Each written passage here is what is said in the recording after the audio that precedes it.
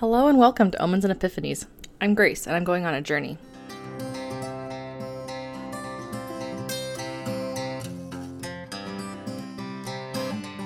I'm glad you're here.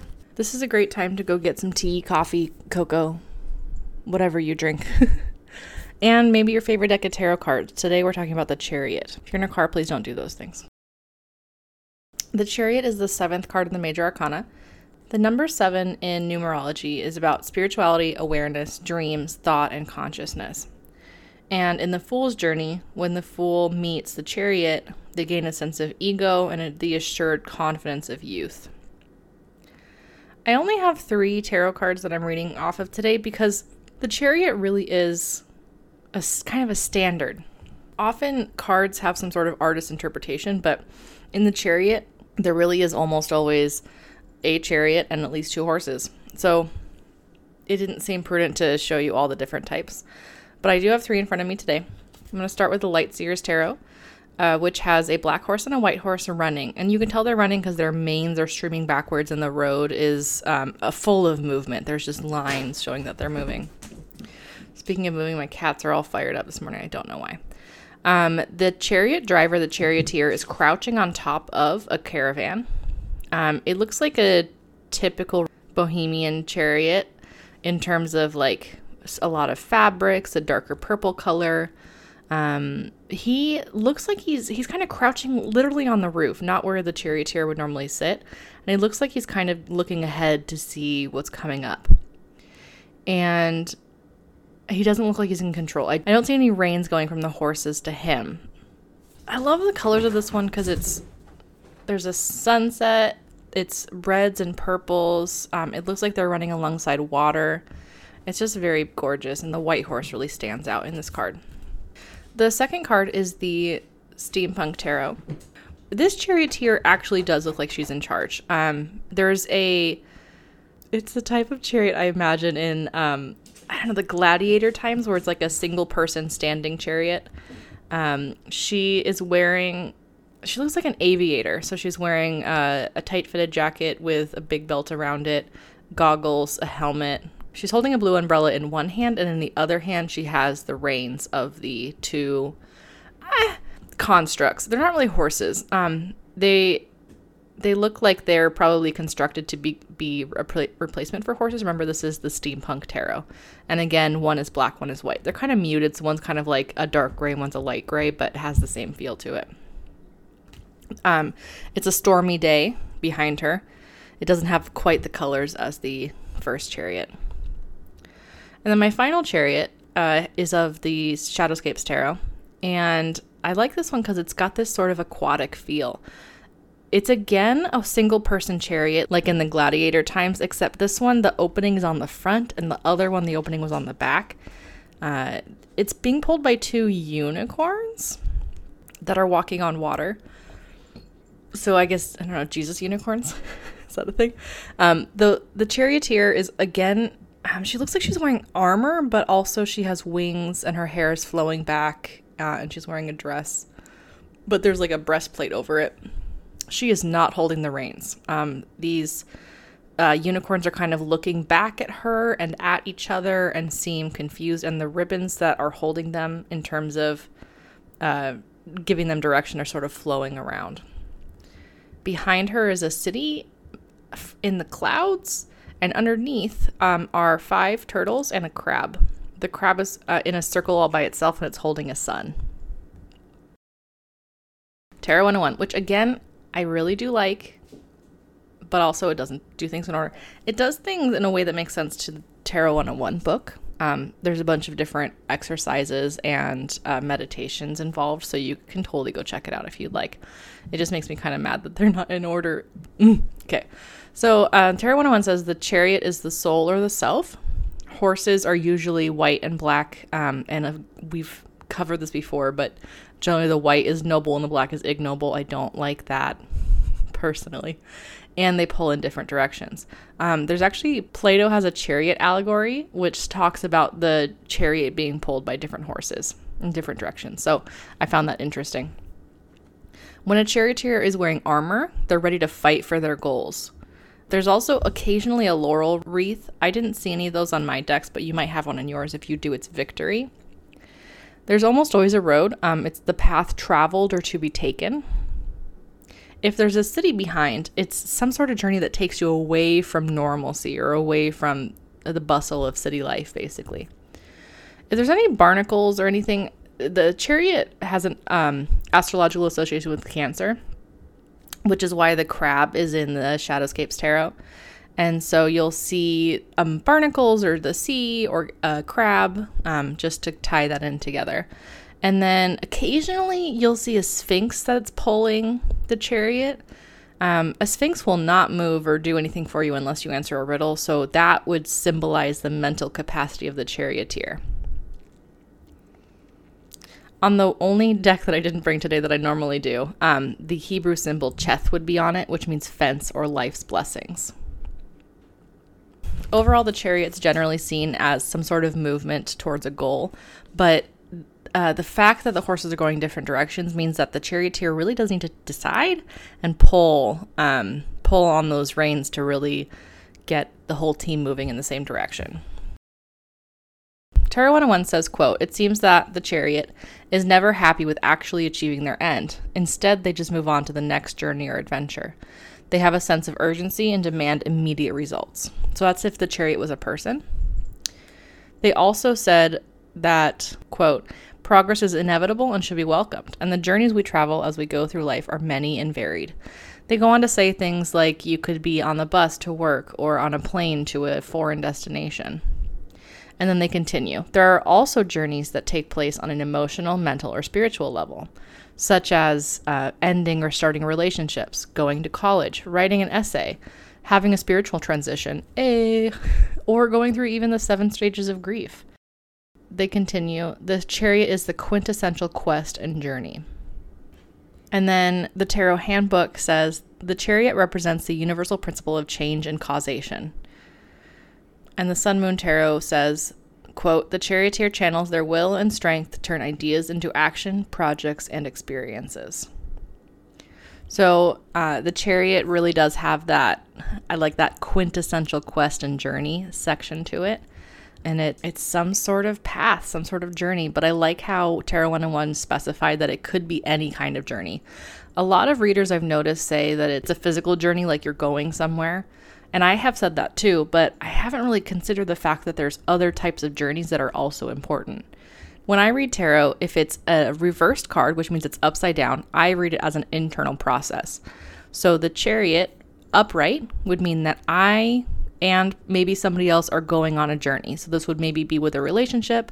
Maybe I'm going to college with my BFF, or maybe we are going on an airplane trip together. And then if it's reversed, it's inverted. So I am going alone. This is my essay to write. This is my spiritual transformation. This is my bus journey to work. So that would be the difference. But what you could also do, if you haven't quite decided on a system yet, is that you could do upright as the physical journey, moving, and you could do inversed as your emotional, spiritual, or mental journey. So that would actually almost be the same, where it's external, it's outside of yourself, and then it's emotional, mental, or spiritual, it's inside of yourself. So that's just a thing to think about. If you haven't started reading reversals yet, I think there's 5 different ways to read reversals. Actually, let me clarify that. There's 5 main ways to read reversals, and we'll talk about those in a different episode because I have a lot to cover today. But that actually brings me to a good point. If you have any questions you want me to go over, how do you start reading? What's a spread? What are the ways to read inverse cards? Will you email me at omensandepiphanies@gmail.com? I will get to them. I'll put them in where they're needed. And if there's ever a day where I'm like, what the heck goes with this card? I'll do just a Q&A as the second half of the episode. Speaking of spreads, Tarot 101 mentioned all the parts of the card. And I was like, that would actually be a really cool spread. So let me just push that out there for you. A spread really is just the questions that go with it, but the physical location helps you do a memory trick of it. So the charioteer, let's say that's you. So you would draw a card for yourself. The chariot that you're in, so you would put a card underneath that, is your support. The wheel, so you'd put another card underneath that, is the perpetual motion. And that reminded me of Newton's first law. An object in motion stays in motion unless acted upon by a force. So what's the thing that keeps you going, basically? You could do a card in front of that for the road, which is about the journey. What journey are you on? And you could do a card for the horses, which is the force that pulls you onward. I just thought that was kind of cool. I came up with that all by myself. It was actually one of the journal entries was like, what's the force that pulls you onward? What's your perpetual motion? I was like, wait, that would be a spread. That's pretty cool. So that was the first half of the episode. I don't know if you've noticed yet, but every episode I go through the Chariot as a tarot card, and then I do some sort of spiritual connection to it. So in this case, number one, I want to talk about the movement of ideas.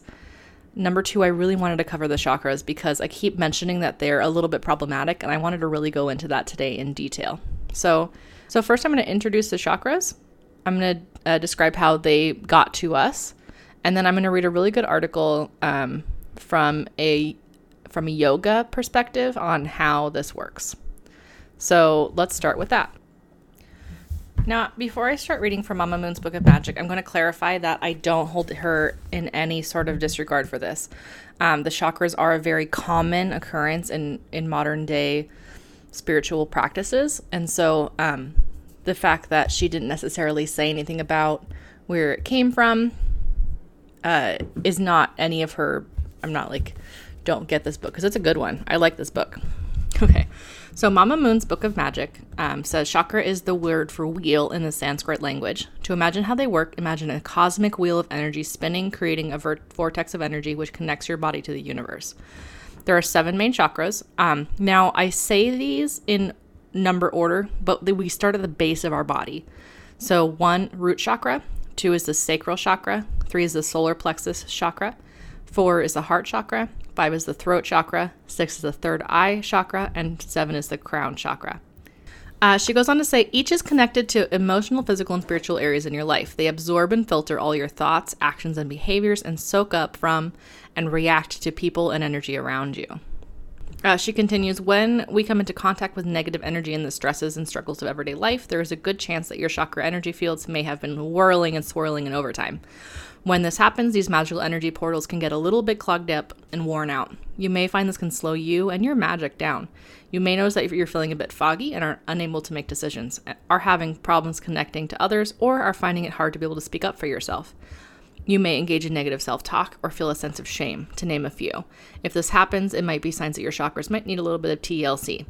And then the rest of this whole chapter is actually what crystals or potions could help to get your chakras realigned or just chill out a little bit.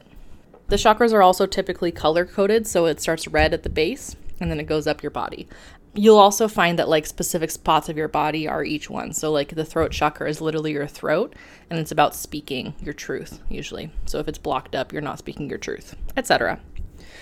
And I'm going to say that I have a spiritual leader who sees auras, and she uses the chakras as one of her main ways of communication about them. So one of my aura portraits has different energy centers of my body showing different things. I'm just saying that people use chakras frequently, and it's not necessarily a bad thing. However, I'm going to go through and describe how the information got to us. This is a blog post on Tumblr on August 26, 2019 by Anthony the Witch. I think that's literally it. It's called Witchcraft PSA, the Chakras and Cultural Appropriation. He goes through the different chakras. So he talks about where we got this information. So, quote, simply put, the appropriation of tantric chakras can be narrowed down to 4 specific individuals. In 1577, a spiritual teacher and academic named, Purnananda Yadi wrote a treatise of tantric teachings called the Shatchakra Nirupana, or roughly an explanation of the 6 chakras. Did I say 6? Yes, I sure did. Let me talk about that in a second. In this treaty, Purnananda lays out the modern framework we see today. 6 chakra centers within the human spirit, with an additional 7th chakra above the head that connects the spirit to the divine force. He based this concept off an earlier writing from the 13th century, which also details this framework but openly acknowledges that this is just one tradition and that many other traditions also exist. In 1918, a British scholar named John Woodruff translated Purnananda's treaty from Sanskrit into English, and unfortunately, there are many mistranslations in Woodruff's version. This translation was what eventually gained extreme popularity throughout academic and occult circles in the West. Throughout the 1930s, 40s, and 50s, the renowned European psychologist Carl Jung, who was a very common psych guy, became fascinated with the idea of chakras and their relationship to consciousness. Throughout this time period, Jung wrote extensively about potential connections between the 7 chakra centers and various psychological states. This is where chakras became associated with different states of being, such as instinct, will, and sexuality. Finally, in 1987, an American occultist and spiritualist named Enodia Judith published a book entitled Wheels of Life. In this book, Judith talks extensively about the 7 chakras and even lists correspondences between the chakras and various herbs, crystals, elements, planets, tarot cards, deities, and archangels. Her book became wildly popular within holistic and spiritualist circles, set in stone the way that modern neo-pagans view chakras in the West. And then he goes on to say that this is kind of a closed practice, not always a closed practice, but I want to highlight this part, quote, "More than that, to perpetuate and worse, claim spirituality from a distorted, whitewashed version of an Eastern religious belief is just plain disrespectful and potentially racist at its worst."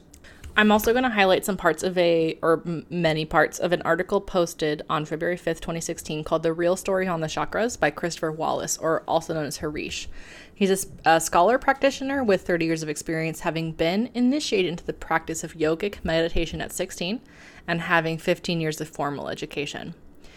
So this is from the yoga perspective.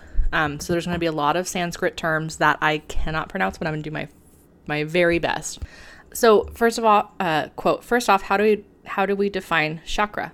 In the tantric traditions, where the concept divides chakras, which in Sanskrit is actually C-A-K-R-A, no H, we still say it the same way, are focal points for meditation within the body, visualized as structures of energy resembling discs or flowers at the points where a number of channels or meridians converge. They are conceptual structures, since they tend to be located where human beings experience emotional and or spiritual energy, and since the form in which they are visualized reflects visionary experiences held by meditators."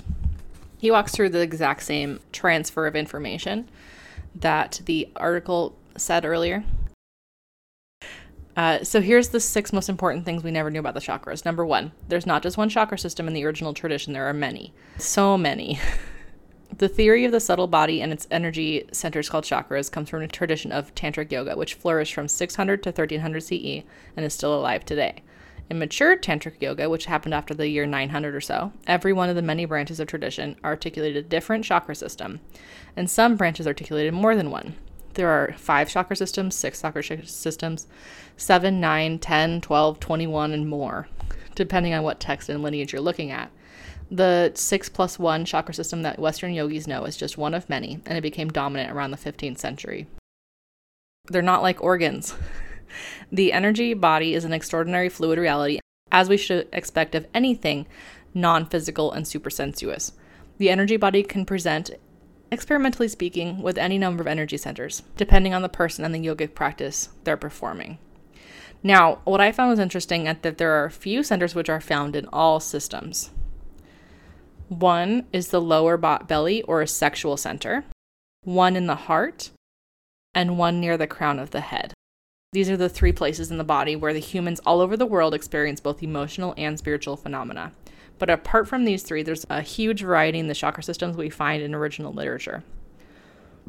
One is not more right than the other, except relative to a specific practice. Number 2, the chakra systems are prescriptive, not descriptive. So we usually say things like the root chakra is at the base of the spine and it is red. But in most of the original Sanskrit sources, we are not being taught the way things are. We are being given a specific yogic practice. We are to visualize a subtle object made of colored light, maybe shaped like a lotus or a spinning wheel, at a specific point in the body, and then we activate mantric syllables in it for a specific purpose. So when the literal Sanskrit reads 4-petaled red lotus at the base of the body, we are supposed to understand that the yogi ought to visualize a 4-petaled lotus at the base of the body. So it's not saying this is the thing, it's saying you should visualize it this way. Number 3, The physiological states associated with the chakras are completely modern and Western. On countless websites and in countless books, we read that the base chakra is associated with survival and safety, that the solar plexus chakra is associated with willpower and self-esteem, and so on. But that started with Carl Jung. So these associations maybe represent experiential realities for some people, but they don't come from Sanskrit resources. Also, Judith's Wheel of Life book has no basis in the Indian sources. In each chakra, she goes through a certain body gland, malfunctions, some foods, a metal, a mineral, an herb, a planet, a path of yoga, a suit of the tarot, a sephir of Jewish mysticism, and an archangel of Christianity. None of these are found in the original Sanskrit resources. Judith or her teachers created them based on perceived similarities. That also goes for the essential oils and crystals that maybe other books claim correspond to each chakra. He does specify that that's not to say that putting a certain kind of crystal on your belly when you're having self-esteem issues and imagining it purifying your chakra might not help make you feel better. It's all about intention here, right? We do this with intention. But we also don't steal with intention. Okay, number 4. The 7-chakra system popular today derives not from an ancient scripture, but from a treaty written in 1577. The chakra system the Western yogis follow is that found in a Sanskrit text written by a guy named Purnananda Yadi. He completed his text, or the explanation of the 6 chakras, which is actually chapter 6 of a much larger work in the year 1577. And then again, it was translated to English over 100 years ago in 1918. He does note that Tantric Buddhism, aka of Tibet, preserves older forms, and indeed a 5-chakra system is dominant in that tradition, as well as the more fundamental 3-chakra system or 3-bindus system. For a typical 5-chakra system found in the classical Tantra, you can read his book, Tantra Illuminated. Number 5. Why wasn't I singing the whole time? The main purpose of the chakra system is to function as a template for nyasa, installation of mantras and deities. So the most outstanding features of the chakra systems in the original sources are these 3. 1, that the mystical sounds of the Sanskrit alphabet are distributed across the petals of all chakras in the system. 2, that each chakra is associated with a specific great element like earth, water, fire, wind, and space. And 3rd, that each chakra is associated with a specific Hindu deity or deities. That's because we want to place a specific mantric syllable in a specific location in the specific chakra while you intone its sound.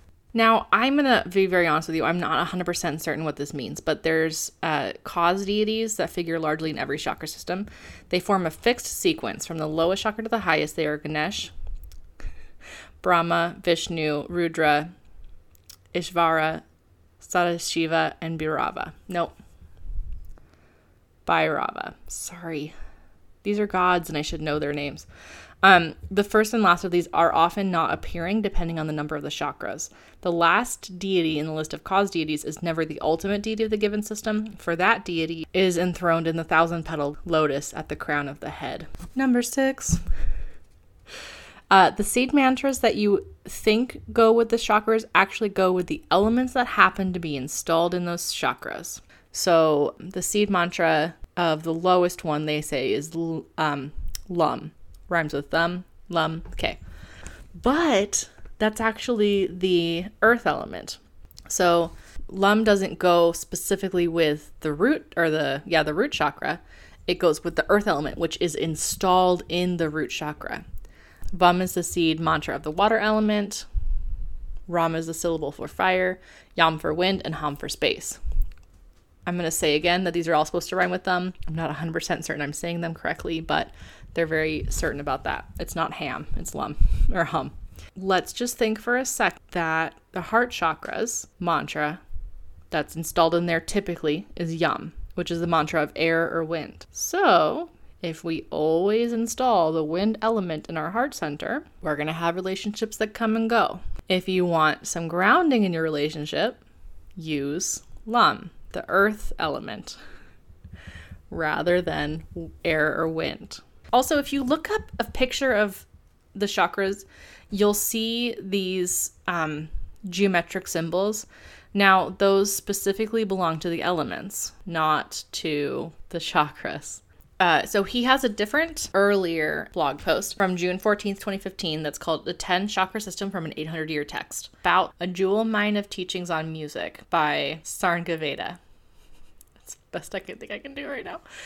So this one does associate specific emotional and mental states with the specific chakras, or with the petals of the chakras. So it's 10 chakras, but the first 5 chakras are the same as the names and locations of the first 5 chakras in the 7 chakra system popular to us. And I just wanted to point out, I'm going to highlight not all of these, but for instance, the 4th chakra, the heart chakra, says this: in the heart region is located the Anahata chakra. It is the site for worshiping Shiva in the form of Pranava Om. It has 12 petals. The results of biting these, beginning with the east, which is in the front, are 1. Destruction of unsteadiness. 2. Clear reasoning. 3. Remorse. 4. Expectation. 5. Transparency or absence of pretense. 6. Worry. 7. Striving. 8. Equanimity. 9. Religious hypocrisy. 10. Instability. 11. Discernment. And 12. Audacity. So, and then in this, it goes through in chakra number 4, the musician should cultivate the qualities of petals 1, 8, 11, and 12, or destruction of unsteadiness, equanimity, discernment, and audacity. And it says that singers who abide in the qualities of petals 4, 6, and 10 will destroy their natural ability, expectation, worry, and instability. So that's an old text that explains what each petal of the chakras do, of all of the 10 chakras for musicians. And then it has this meditation where you go through and you specifically focus your energy by saying the mantras in the specific petals of the lotus flower to open yourself up to certain things. That's what the chakras were originally for. It wasn't that the root chakra is red and you can put tourmaline on it to get rooted. I'm going to specify that a lot of people have found meaning in the current understanding of chakras, and that I'm not invalidating your experiences in any way. If you use the chakras in the Western understanding, I would ask that we understand that chakras are our modern day understanding, and they're very far away from the Indian or Sanskrit understanding of old. We're not doing it the same way. But if you want to learn more, you can look up the Yoga Sutras of Patanjali, by Swami Vivekananda. And I just want to give a huge shout out to my current yoga instructor, Timber. You can go check them out at yogawithtimber.com. I'm super grateful because I'm like, I can't, my wrists hurt, my knees hurt, I can't do yoga. And he's like, come on by. I'm like, okay, cool. So I went, and it's just him and me right now because nobody else shows up at 5:30 on a Tuesday and Thursday. But we do yoga. And then we talk about chakras, apparently. We don't always. I'm just saying. It's an option.